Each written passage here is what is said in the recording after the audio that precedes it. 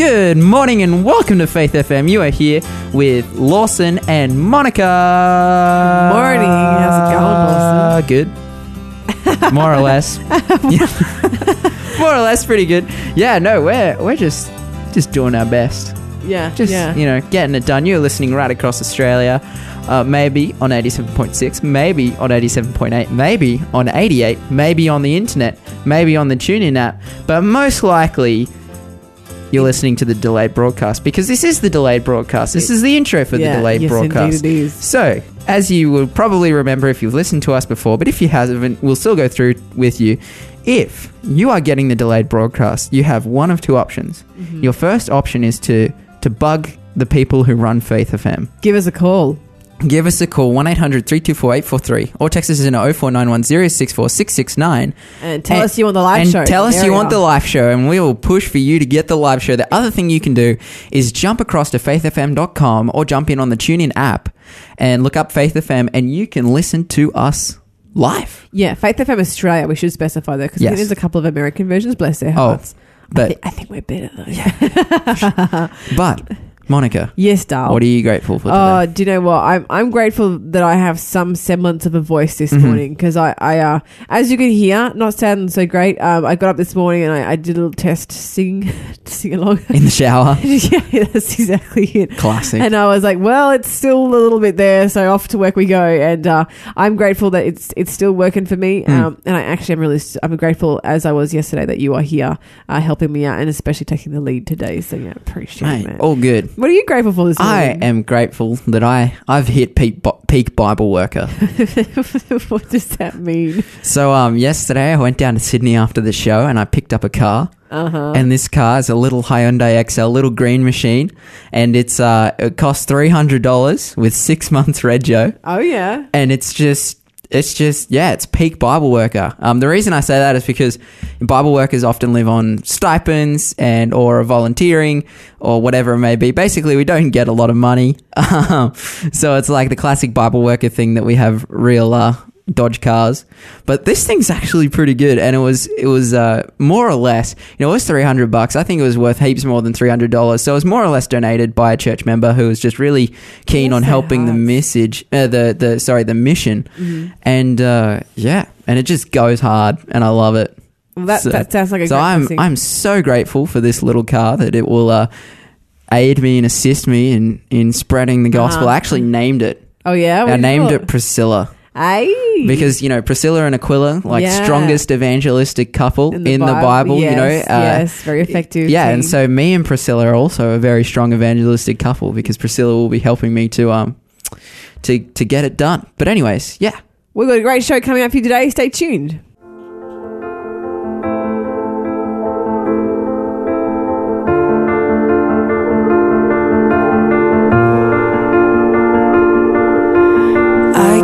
Fighting voices in my mind that say I'm not enough.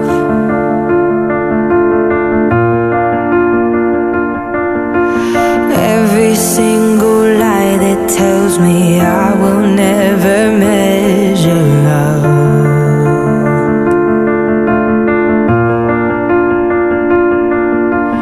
Am I more than just the sum of every high and every low?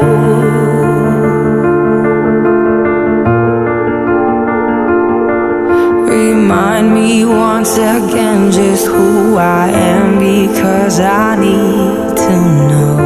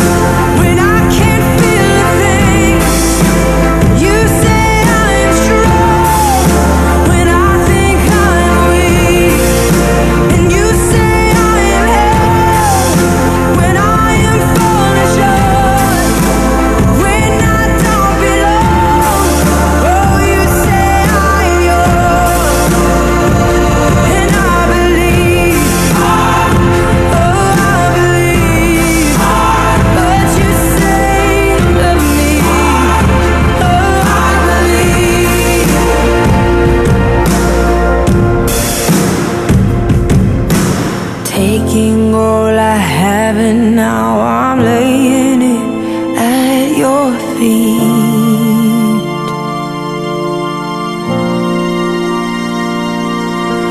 You'll have every failure, God. You'll have every victory.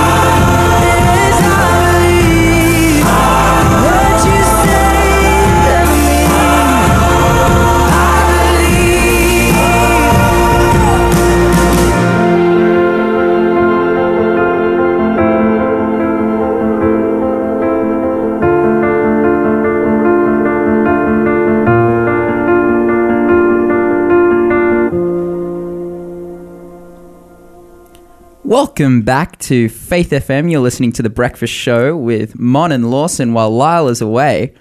But something I forgot to mention. Go on. I talked about this Bible worker car, this Hyundai XL, and how it's just amazing. Does she have a name? Yeah, it's Priscilla, actually. I love because, you know, Priscilla and Aquila in the Bible, they were like this faithful couple. Yeah, evangelistic Bible couple. Love it. And so me and Priscilla are also a faithful evangelistic Bible couple. Love it. So, but the best thing about this car, and the reason it's peak Bible worker, is because we bought it with 6 months regio for $300. What a blessing. It was so good. We actually bought it from a church member down in Sydney. His name's Dimitri.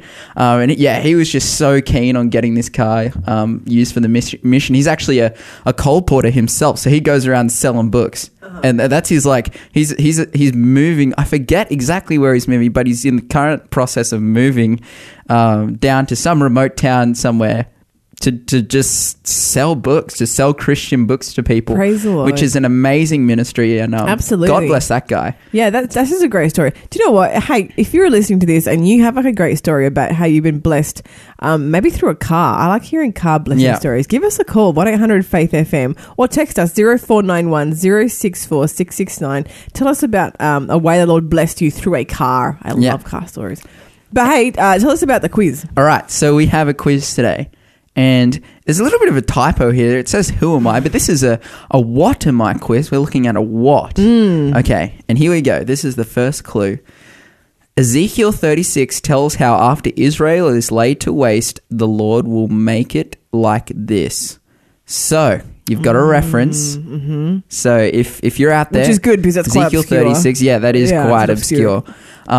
But yeah. And I can see why they would say it's a who am I quiz, but they are giving personification to something that's not a person. So don't think of this as a person. It's not a person. It is definitely a thing, even though it says definitely a thing. Yeah, it's definitely and we'll find out as we give more clues. It should get easier and easier. Yeah. But Mon, hit us with some good news. Dude, I don't know if you know this about me, but I have a weird fascination with all things communism. What? but you're German. I know, right? I'm just utterly fascinated. I guess often by the psychology behind both parties, the oppressor and the oppressed. I guess because I know within myself I can be such a rebellious, independent person. To me, the idea that an entire nation of people are oppressed by a minority and they just bend over and take it for many years, it just blows my mind. Right. Like I would be like, if Australia turned into a communist country tomorrow, I kid you not, I'd be at the forefront of leading a revolution. I'd be like, we are having an uprising today. Like that would be me, right? And so I'm very fascinated, and I'm very like, it boggles my mind what the oppressors get up to when they're in power, because ultimate power ultimately corrupts. We've heard Lyle say that a lot. Yeah. And when these people come into power, and because communism in theory is a great theory. Let's not lie about it. It's it sounds lovely, but looking at history, it's never worked. And in fact, Karl Marx, who is kind of like the brains behind communism, and where most communists have gotten their fodder from, if you trace everything back to him, he's really responsible for the death of over 100 million people. Yeah, wow. Because of this theory that he tried to implement on the world, through different nations. And and as a theory, it's fine, but doesn't actually work in reality. And so when these leaders initially come into power, like when they get voted in, because they do get voted in, they do. Yeah. Like, it's not like the people didn't choose them; they did initially choose them. But like most politicians, once in power, they rarely make good on what they said. Mm-hmm. And then with communism, you can see through history, they come into power, and very quickly everything goes pear-shaped. But then, like, I feel like in democracies and other types of, leadership styles, the craziness doesn't go as far as it does with communism. Yeah. So the leaders, they just do the most bonker things. I read a really interesting book called North of the DMZ, mm-hmm. and which is the about North Korea. Yeah. Which at the moment is one of the last remaining sort of like old school communistic places. Like China is communism, but it's sort of like a more new kind of it's style. More of a dictatorship kind of communism. It's a little bit different to like your old school. And I've been to Cuba where like it's it still is old school as well, but it's a lot more relaxed. And you can get in and out there and stuff. Anyway, this book was fascinating, but it's written by Andrei Lankov, who is a Russian professor, and when the Soviet Union was still in play, they had great relations with North Korea, and so as a student, he was able to go to North Korea and live there and study. And he one of the rarest humans. It's such a rare opportunity for anyone else to do, but he went there and he studied in North Korea, and then he's written an entire book about his experience there, and just telling stuff about how they've carved mountains into the shape of Kim Jong-un's face and this kind of thing, and just the brainwashing that takes on the population. Very fascinating to me. Anyway.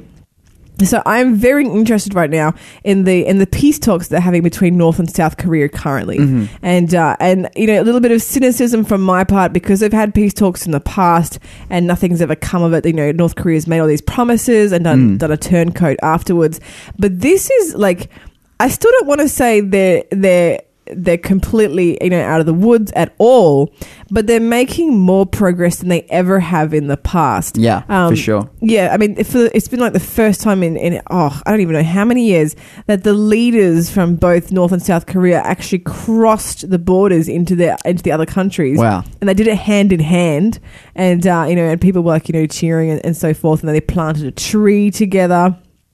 And signed this was called the Panmunjom Declaration for Peace, Prosperity and Unification on the Korean Peninsula, and this is all great, and people are still a little bit like, oh, whatever, because they had something similar happen 11 years ago with the Sunshine Policy, and which never really eventuated to anything. But the good news that I want to share with you today, and this makes me so happy, right? Obviously, is that, along with like the rest of these little progressive steps they're taking to end the conflict between North and South Korea, they are removing the landmines from the DMZ, from the demilitarized zone. It's like a section of land in between North and South Korea. Yeah, there are over 2 million landmines in this zone. So it's a 248 kilometer stretch of land that separates the two nations, and the other crazy thing about this section of land is not only is there 2 million landmines in there, but it contains like the remains of like over 100, like at least 300, if not more, UN and North Korean soldiers from the 1950 to 1953 Korean War. Oh, man. And there's also like an unspecified amount of South Korean and Chinese soldiers that were like buried in this patch of land that they've never had access to them. And so both nations are working from their own sides, and they're going through, and like technicians are now they're working to dig up these landmines and also retrieve the remains of so many people, which is just going to bring closure to a lot of families. Because it's not just the soldiers who were involved in the multiple wars that have happened here. It's also the people who've tried to escape North Korea. Yeah, wow. Who would have hit these landmines and who would have not made it. Because, if they're running across a landmine field and they hit a landmine and they perish, who from which side is going to venture out there to collect the remains? These bodies would have just laid there. Yeah, for sure. So that's a bit morbid to say, but that's the reality of it. So 2 million landmines are going to be removed. Anytime a landmine is removed is good news. Oh, yeah. Yeah, and do you know what? Just on landmines, by the way, I was in Germany, as you know, just last week, and they just have been experiencing a heat wave this summer. I think it's been their hottest summer in 50 years or something. They had such an extreme heat wave that landmines that hadn't been found since World War II were just randomly exploding in the woods. How crazy is that? That's heavy. Yeah. That sucks. Yeah. But I mean, I guess it's a good thing because no one got hurt with those. But it always boggles my mind when people bury landmines. It's such a horrific way to do war, because you think every time you bury a landmine, you must be thinking to yourself, I hope this kills someone. That's just disgusting. Yeah. And 2 million of them. Anyway, so that is good news coming out of North and South Korea, that they're both. I like that they're doing it their own bit from both sides. They're both pitching in.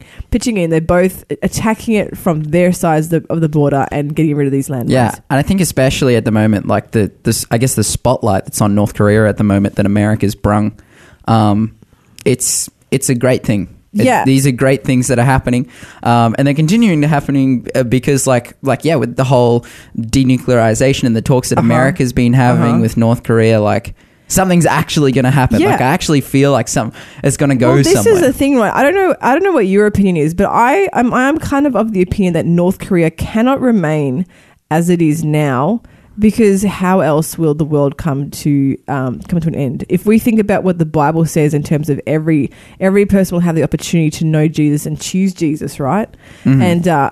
And then Sunday law, we also know Sunday law is going to happen. How is that going to happen when North Korea is in the state of lockdown that it is? Yeah. So I believe that in order for it to get in there, both the opportunity for people to choose and for Sunday law to take place, it's going to have to come apart, the seams, at some point. For sure. So very interesting to keep an eye on what is happening in North and South Korea, and keep them in your prayers. We've got to pray for our brothers and sisters on the other side of the planet. But stay tuned. This is Jaden Levick with Amazing Grace. I really like Jaden Levick. He's a great musician.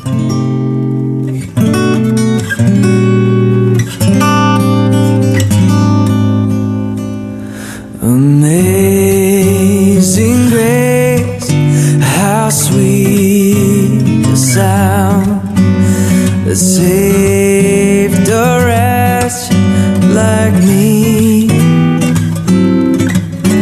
I once was lost, but now I'm found. Was blind, but now I see. Oh, thank God I'm free. And 'twas grace that taught my heart to fear, and grace my fears relieved. How precious did that grace appear the hour I first believed.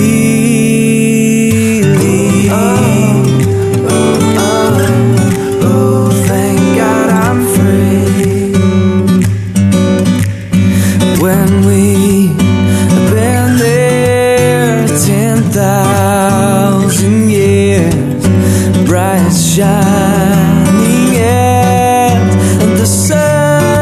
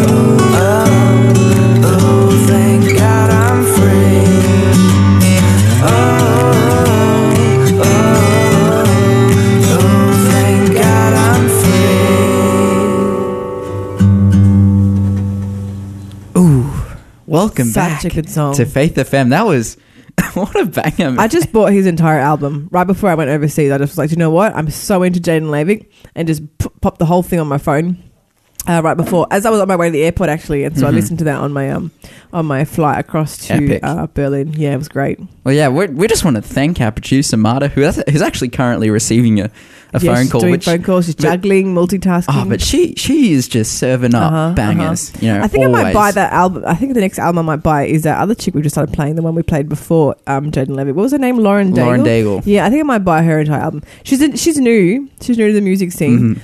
Amazing. Sounds like she's got such a good voice. Yeah, she's got this song. I don't know exactly what it's called, but it's around the theme of rolling. It sounds like rolling in the deep. No way. I'm like, yeah. It's got this one called "Look Up, Child." Oh, I really like that one. Yeah, bangers. Hey, hit us with another banging clue. You and your bangers. Yeah, me and my bangers. Okay. Every time you say bangers, I feel so old. Yeah. Dude, it's my favorite word. To describe music. Like if I hear a good song, like it's a banger. It's a banger. But anyway, continuing on with our banger clues to our banger quiz. Again, this is a What Am I quiz. And the next clue is a cherubim was placed on the east side of this. It's easier. It sounds really interesting though, doesn't it? If you didn't know what this was, like, this is going to sound so interesting too. Like, this cherubim's being placed on the east side. What is it? Hey, if you know, give us a call. 1-800-FAITH-FM. It's 1-800-324-843. And we'll send you the price this morning if you can get that right. Yes, you will. But now into some news. Yeah, what's happening around the world? So, currently in the world, we're seeing the sort of massive crisis / war that is, going on in Syria. Yes. Right? Yeah. It's just super devastating. And it's just wrecked the country, and it's just getting worse and worse. There's more news coming through of more, attacks on Syria, more bombings and all these things. And it's just heavy. It's hectic and it's terrible. But did you know that Syria has just been surpassed in its immigration, well, not immigration, but its migration rate? Oh, really? By another country. No way. Guess who it is. Just throw something out there. South Sudan. You're incorrect. Okay, this will actually strike you as a surprise, but I'll tell you why this is really interesting, because the media hasn't covered this at all. I'm very intrigued. I'm very intrigued now. Syria has been surpassed in its migration rate by Venezuela. Oh, really? Yeah, Venezuela. I was thinking like something like whichever country has more people trying to leave must be having like something really bad going on. But Venezuela, I mean, they're not like, at that great peace kind of level either. But check this out. So Venezuela, around 4 million Venezuelans have left the country in the last 2 to 3 years, which is crazy high. That's huge amounts. Considering this is a country with only 30 million citizens already. But, and that rate's higher than Syria, like we've just said. Yeah. But the reason for this is due to economic inflation. Oh, really? This is the biggest reason. So inflation is due to hit 1,000,000% by Christmas. What? 1,000,000%. What does that even mean? Can you explain that to me in layman's terms? Okay, so essentially, and this is how I understand it. Yeah. So the currency of Venezuela, via inflation, is becoming 1,000,000% less valuable. Whoa. I think that's what that means. So basically, if you and I went to Venezuela right now with our Aussie dollars and we got our money exchanged into Venezuelan money, we would be like squizillionaires. Well, essentially, I was looking before, the Venezuelan dollar, or one Venezuelan, I think it's a Bolivian rhubarb or something like that. Yep. One Venezuelan dollar is actually worth less than 2 cents at the moment. Oh, so it's like and it's just plummeting and it's going down. They've had such fluctuation with their country is very unstable. I am surprised that many people can leave though, because I feel like I don't know, is it that easy to leave Venezuela? Is maybe the reason why the number of people leaving is so high is because they don't have any infrastructure not infrastructure, but any laws in place, sort of monitoring it and keeping it, Well, this is the biggest problem at the moment that they're finding is because of this extreme hyperinflation. They're trying to, urge businesses to sort of subsidize products and have fixed prices so that people can still afford to live. I've got a statement here that it says the government has tried to force private businesses to keep their prices fixed in the face of the spiraling inflation. But this has only led to an increasing scarcity of essential goods as businesses refuse to bear their losses. Oh. So because businesses aren't wanting to lose money by having to fix their rates. Yeah. So they're like, oh, we just, whatever it may be, food or different resources, it's like, oh, we just won't supply as many of that particular thing so we don't lose anything. And this is to the point where, a massive black market has grown over there. Of course. And the government has been trying to woo its allies to give it some money, for example, like China and Turkey. But it's, there hasn't even been a statement yet given by any of the countries of giving any aid. Venezuela is in a really harsh place. They're having such a bad run in recent years, and I wonder what the crux of it is. Is it really bad management? Is it bad leadership? Because they're not having any sort of natural disasters or anything that are killing them over at the knees. They're not having that kind of. I feel like it's just something's wrong in the management, and the country's being run by a bunch of clowns or something. And this is why we're It's the way it is now. Well, it's actually this is really interesting. I'm just going to touch on this. This is actually quite this in some ways it's a fulfillment of prophecy in the Bible. Oh, go on. This is hectic. So this is something that I show people often when I give them a Signs of the Times Bible study. When I show them Signs of the Time Bible study. Okay, what are the signs that Jesus is coming soon? And we go through earthquakes and disasters and wars and rumors of wars, which are all currently on a massive increase in the world. Massive. But another sign that the Bible gives in James chapter 5 and verses basically 1 to 5, we'll just read it now. The Bible says, "Come now, you rich, weep and howl for your miseries that are coming upon you. Your riches are corrupted and your garments are moth-eaten. Your gold and silver are corroded, and their corrosion will be a witness against you and will eat your flesh like fire. You have heaped up treasure for the last days. Indeed, the wages of your laborers who mowed your fields, which you kept back by fraud, cry out. And the cries of the reapers have reached the ears of the Lord. You have lived on the earth in pleasure and luxury. You have fattened your hearts as in the day of the slaughter. You have condemned, you have murdered the just, and he does not resist you." Ooh. So it's essentially, this is heavy because Venezuela has been the host of many, a civil war and a government crackdown and all these terrible human rights violations in the past. Actually, currently Venezuela has the second highest murder rate in the world, and that isn't just on citizen basis. This is also coming from a police basis and all these things. Just basically because of the poverty there, because of the struggling. That means there's sort of and the debt and the inflation. There is that oppression that comes from the rich getting richer and the poor getting poorer, and what the Bible is saying here.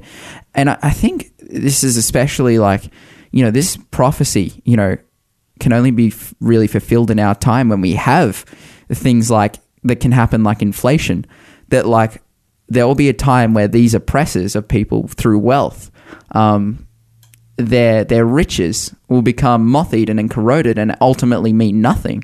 And that's what we're seeing in Venezuela. Absolutely. Is that the reason people are leaving is because money now means nothing. Yeah. So because I remember back in my motorbike racing days, there was always this team, right? Around the paddock, and it was the Bank of Venezuela, and they sponsored motorbike teams, they sponsored Formula One teams. This is big money. Yeah. And even in that time, Venezuela still had the highest murder rate, still had mass poverty, yet we're seeing all the richest people in Venezuela going off and racing F1 and motorbikes and all this stuff.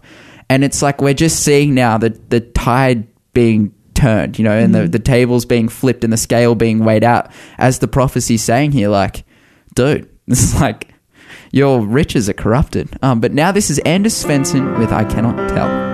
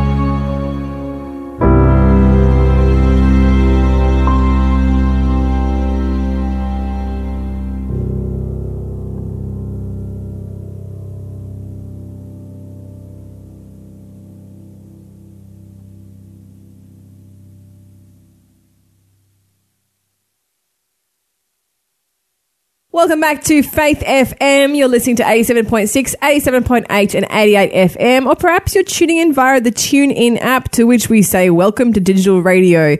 We are here this morning with Pastor David Stoijic. Welcome back, Pastor. It's always so good to have you in the studio. Really appreciate what you do for us. Wonderful to be here, Monica. I know that our listeners are often and most blessed by the messages and the information that you present. They're always such timely, informative and helpful programs, and we really love having your input on the show. Oh, thank you. Thank you, Monica. I hope that what we are sharing is of help to some people. Well, I'm very interested by our topic today, Pastor.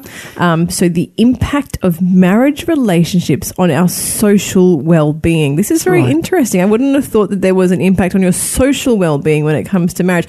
I mean, I'm not particularly married, but just looking at the science of it, like, kind of had me thinking. It really did. Well, last 2 weeks, we spoke about the benefit of the social dimension of our life on the overall health and well-being. And so our marriage has a significant impact on our social well-being. So that's the link. And you did just say, health as a whole being, and your passion is holistic health, isn't it? And our conversations, you and Lyle and ourselves have been revolving around physical, mental, social and spiritual health. That's right. As I mentioned on a few occasions over the last year, this year, we have taken the World Health Organization definition of health as the foundation of our approach to health education, but have added another important aspect to it.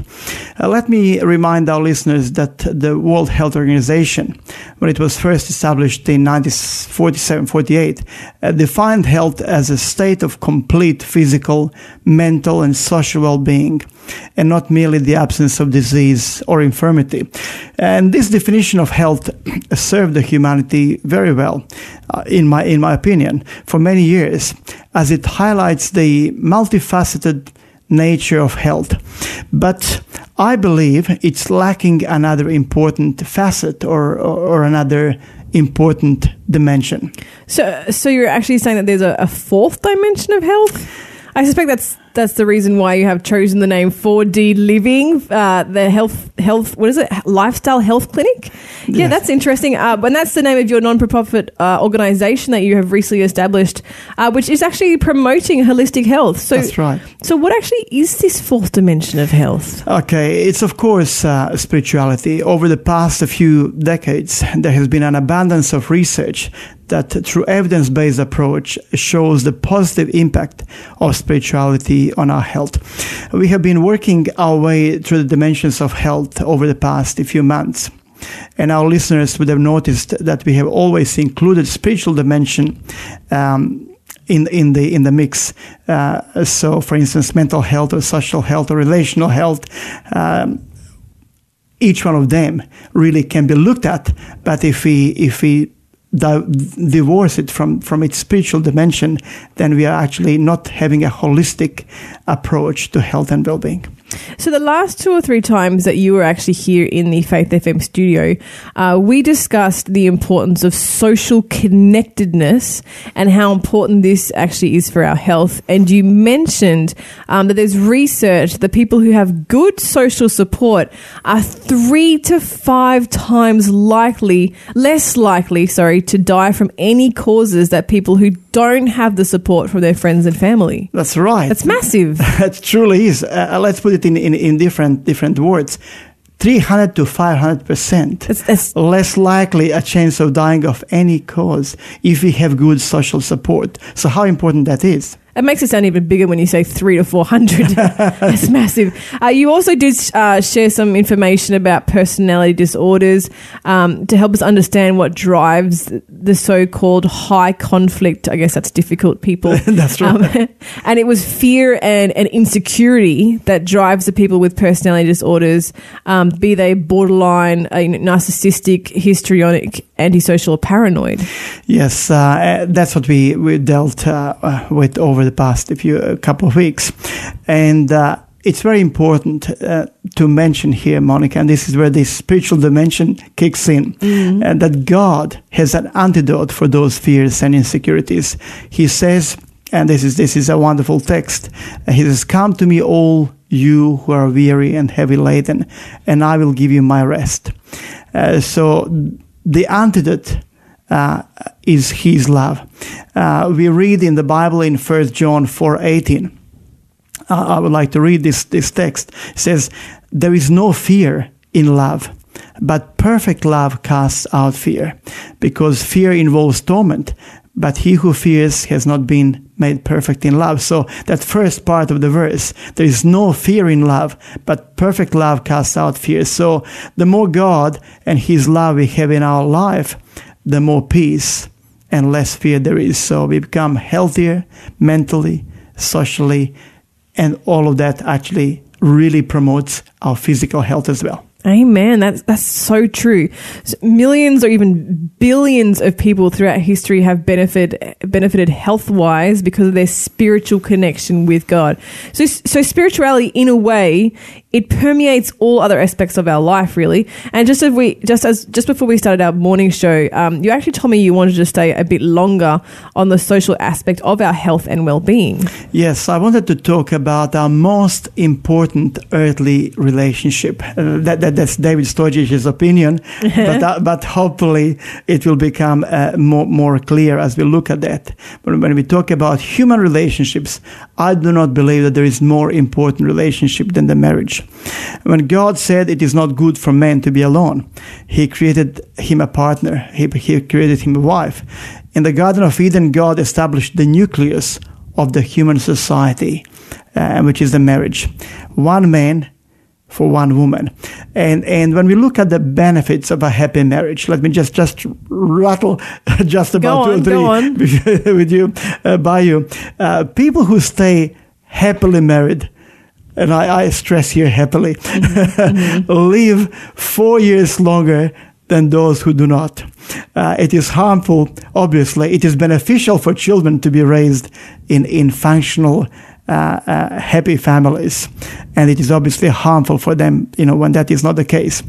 And maybe just on the other side of the equation is people in unhappy relationships have 35% increased chance of getting sick. So we mentioned before that those who are in good relationships have 300 to 500 times percent less chance of getting sick or dying of any cause. But those people who are actually in unhappy relationships, their chances are 35% increased of getting sick. So that's interesting. That's astounding. And do you know what? It actually, when you tell me stats like that, it suddenly makes clear to me almost like a glimpse of this great controversy, this war between Christ and Satan. It's no wonder that if God has attached such blessings to a happy marriage, that the devil would try and attack that, because I feel like today the institution of marriage is under attack like never before. Yes, it is. So if the marriage, Monica, the way God designed it is strong, filled with love and respect, the children that will be brought up in these families will, in most cases, be healthy in all aspects of their life, and they will be able to form healthy relationships. I cannot emphasize this enough. Children that are brought up in healthy, functional families are equipped so much more to establish good relationships themselves, and as a result of that, our society will be so much more healthy when we have healthy families there. Well, stay right there, listeners. We're going to take a quick song break, and then we'll be back with part 2 of this very interesting interview with Pastor David Stojic about marriage and its impact on our social health. And overall well-being. And overall well-being, we're finding out. That's right. Open my lips, I will sing your praise forever.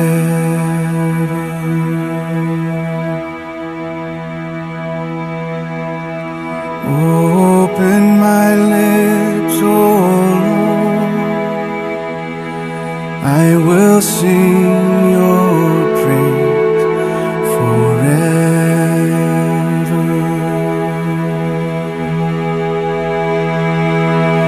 A broken spirit and a contrite heart, these you will not despise. Open my lips, I will sing your praise forever.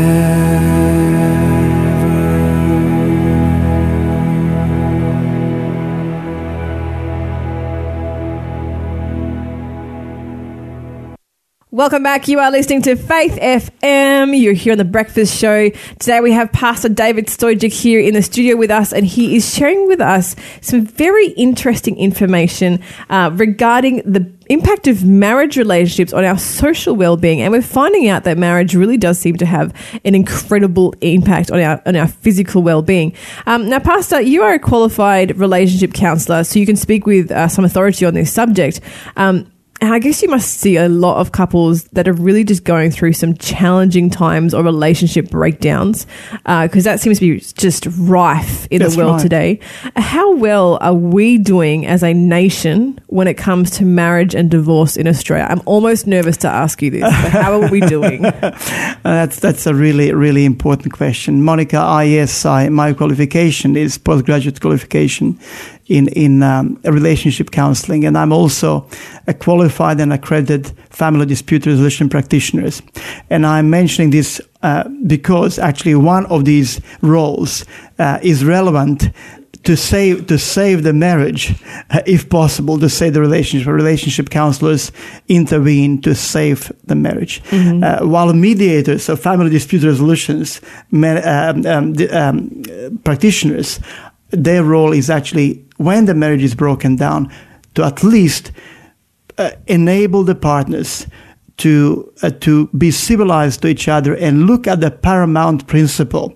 And that paramount principle is the well-being of their children. So they will not continue being married, but they will always continue being parents of those children. So that's where basically family mediators kicks in. So yeah, I see a lot of suffering, a lot of issues there. I'll just share some recent stats there with you.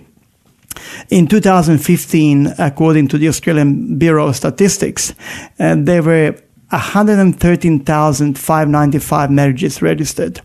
And guess how many of those, the same year were, well, not those, but how many marriages broke down and how many people looked at divorce? Oh, I hate to think. Yeah, it's sad stats, Monica. Nearly 50,000 people that same year ended up being granted a divorce.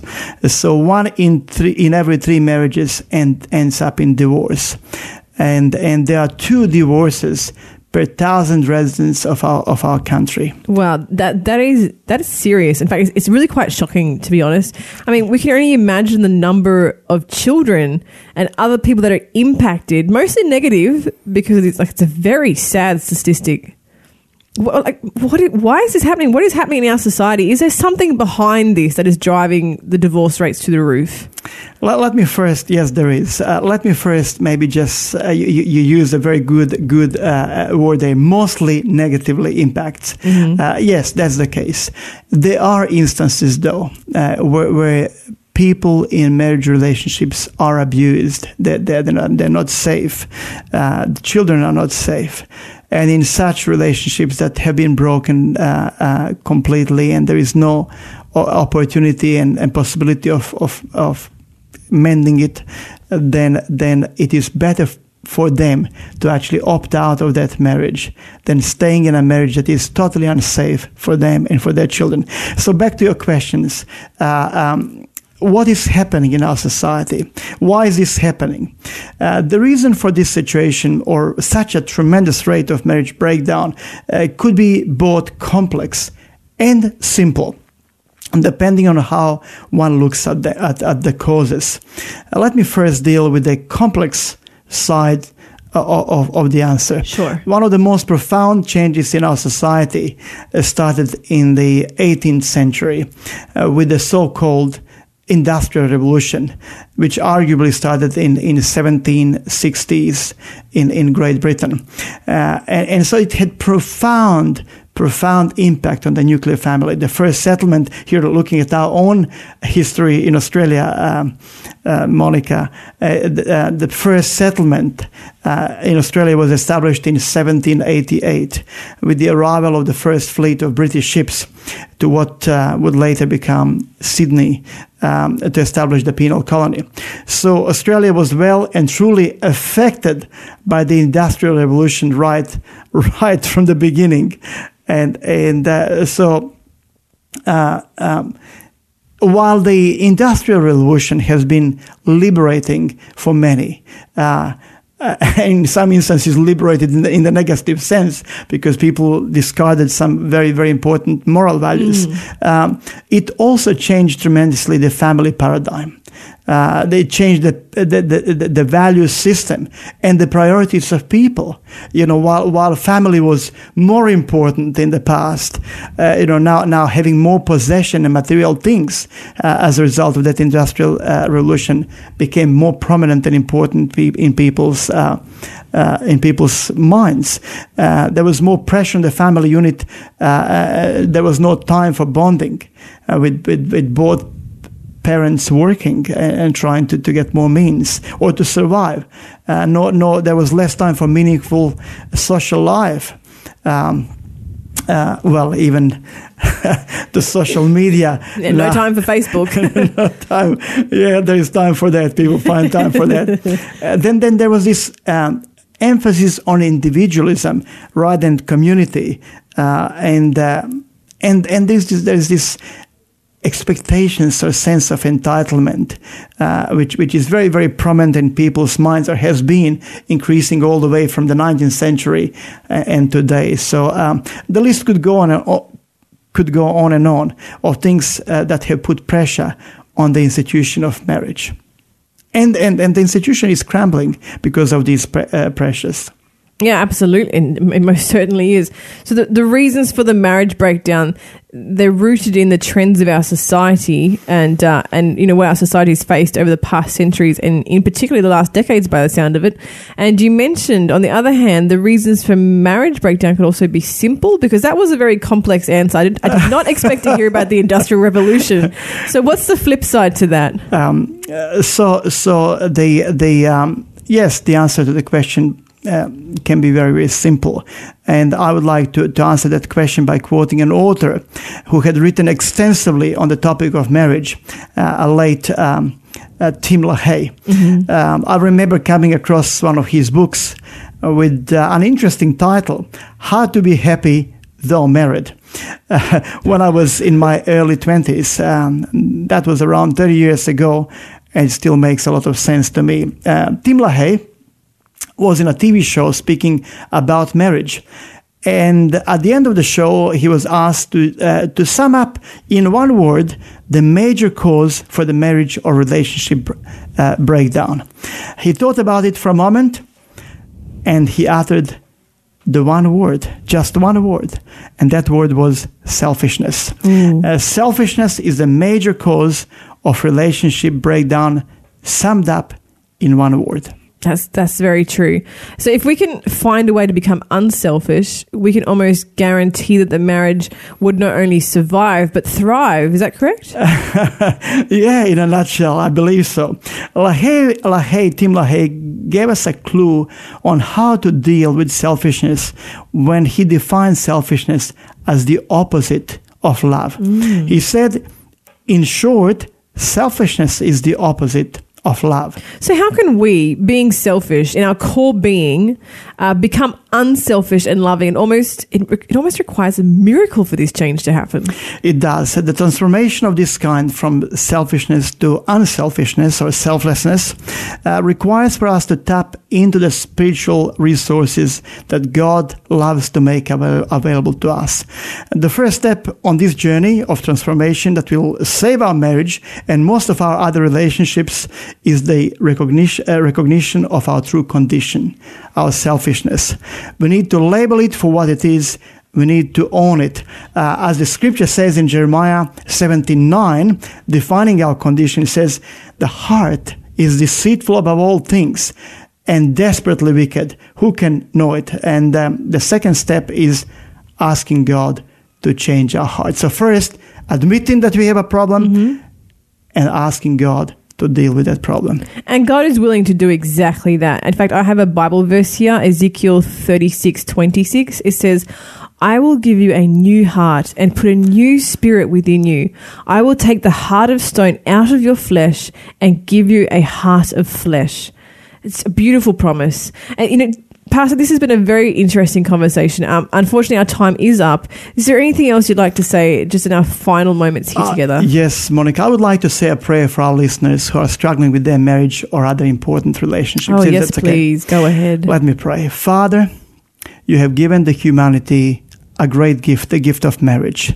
Your desire for marriage has been to be the most beautiful, the unique and most intimate union between one man and one woman. The marriage has always been under attack by the enemy of humankind, the devil himself. It looks like the attacks on marriage have been never fiercer than now. Please help us to overcome the core reason for the marriage breakdown, our own selfishness.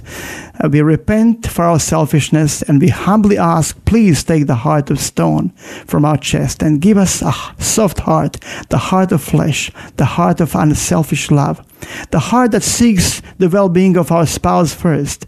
May we love as you love and forgive as you forgive. We ask this in the name of Jesus. Amen. Do you enjoy fantastic food, fun, friends, and fellowship? Sure do. Then join us at the Philos Food Hub.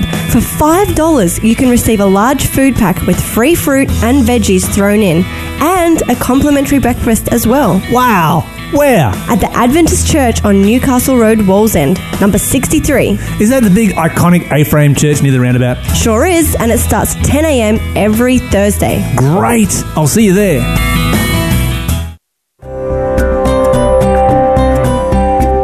listening to Faith FM. Positively different radio.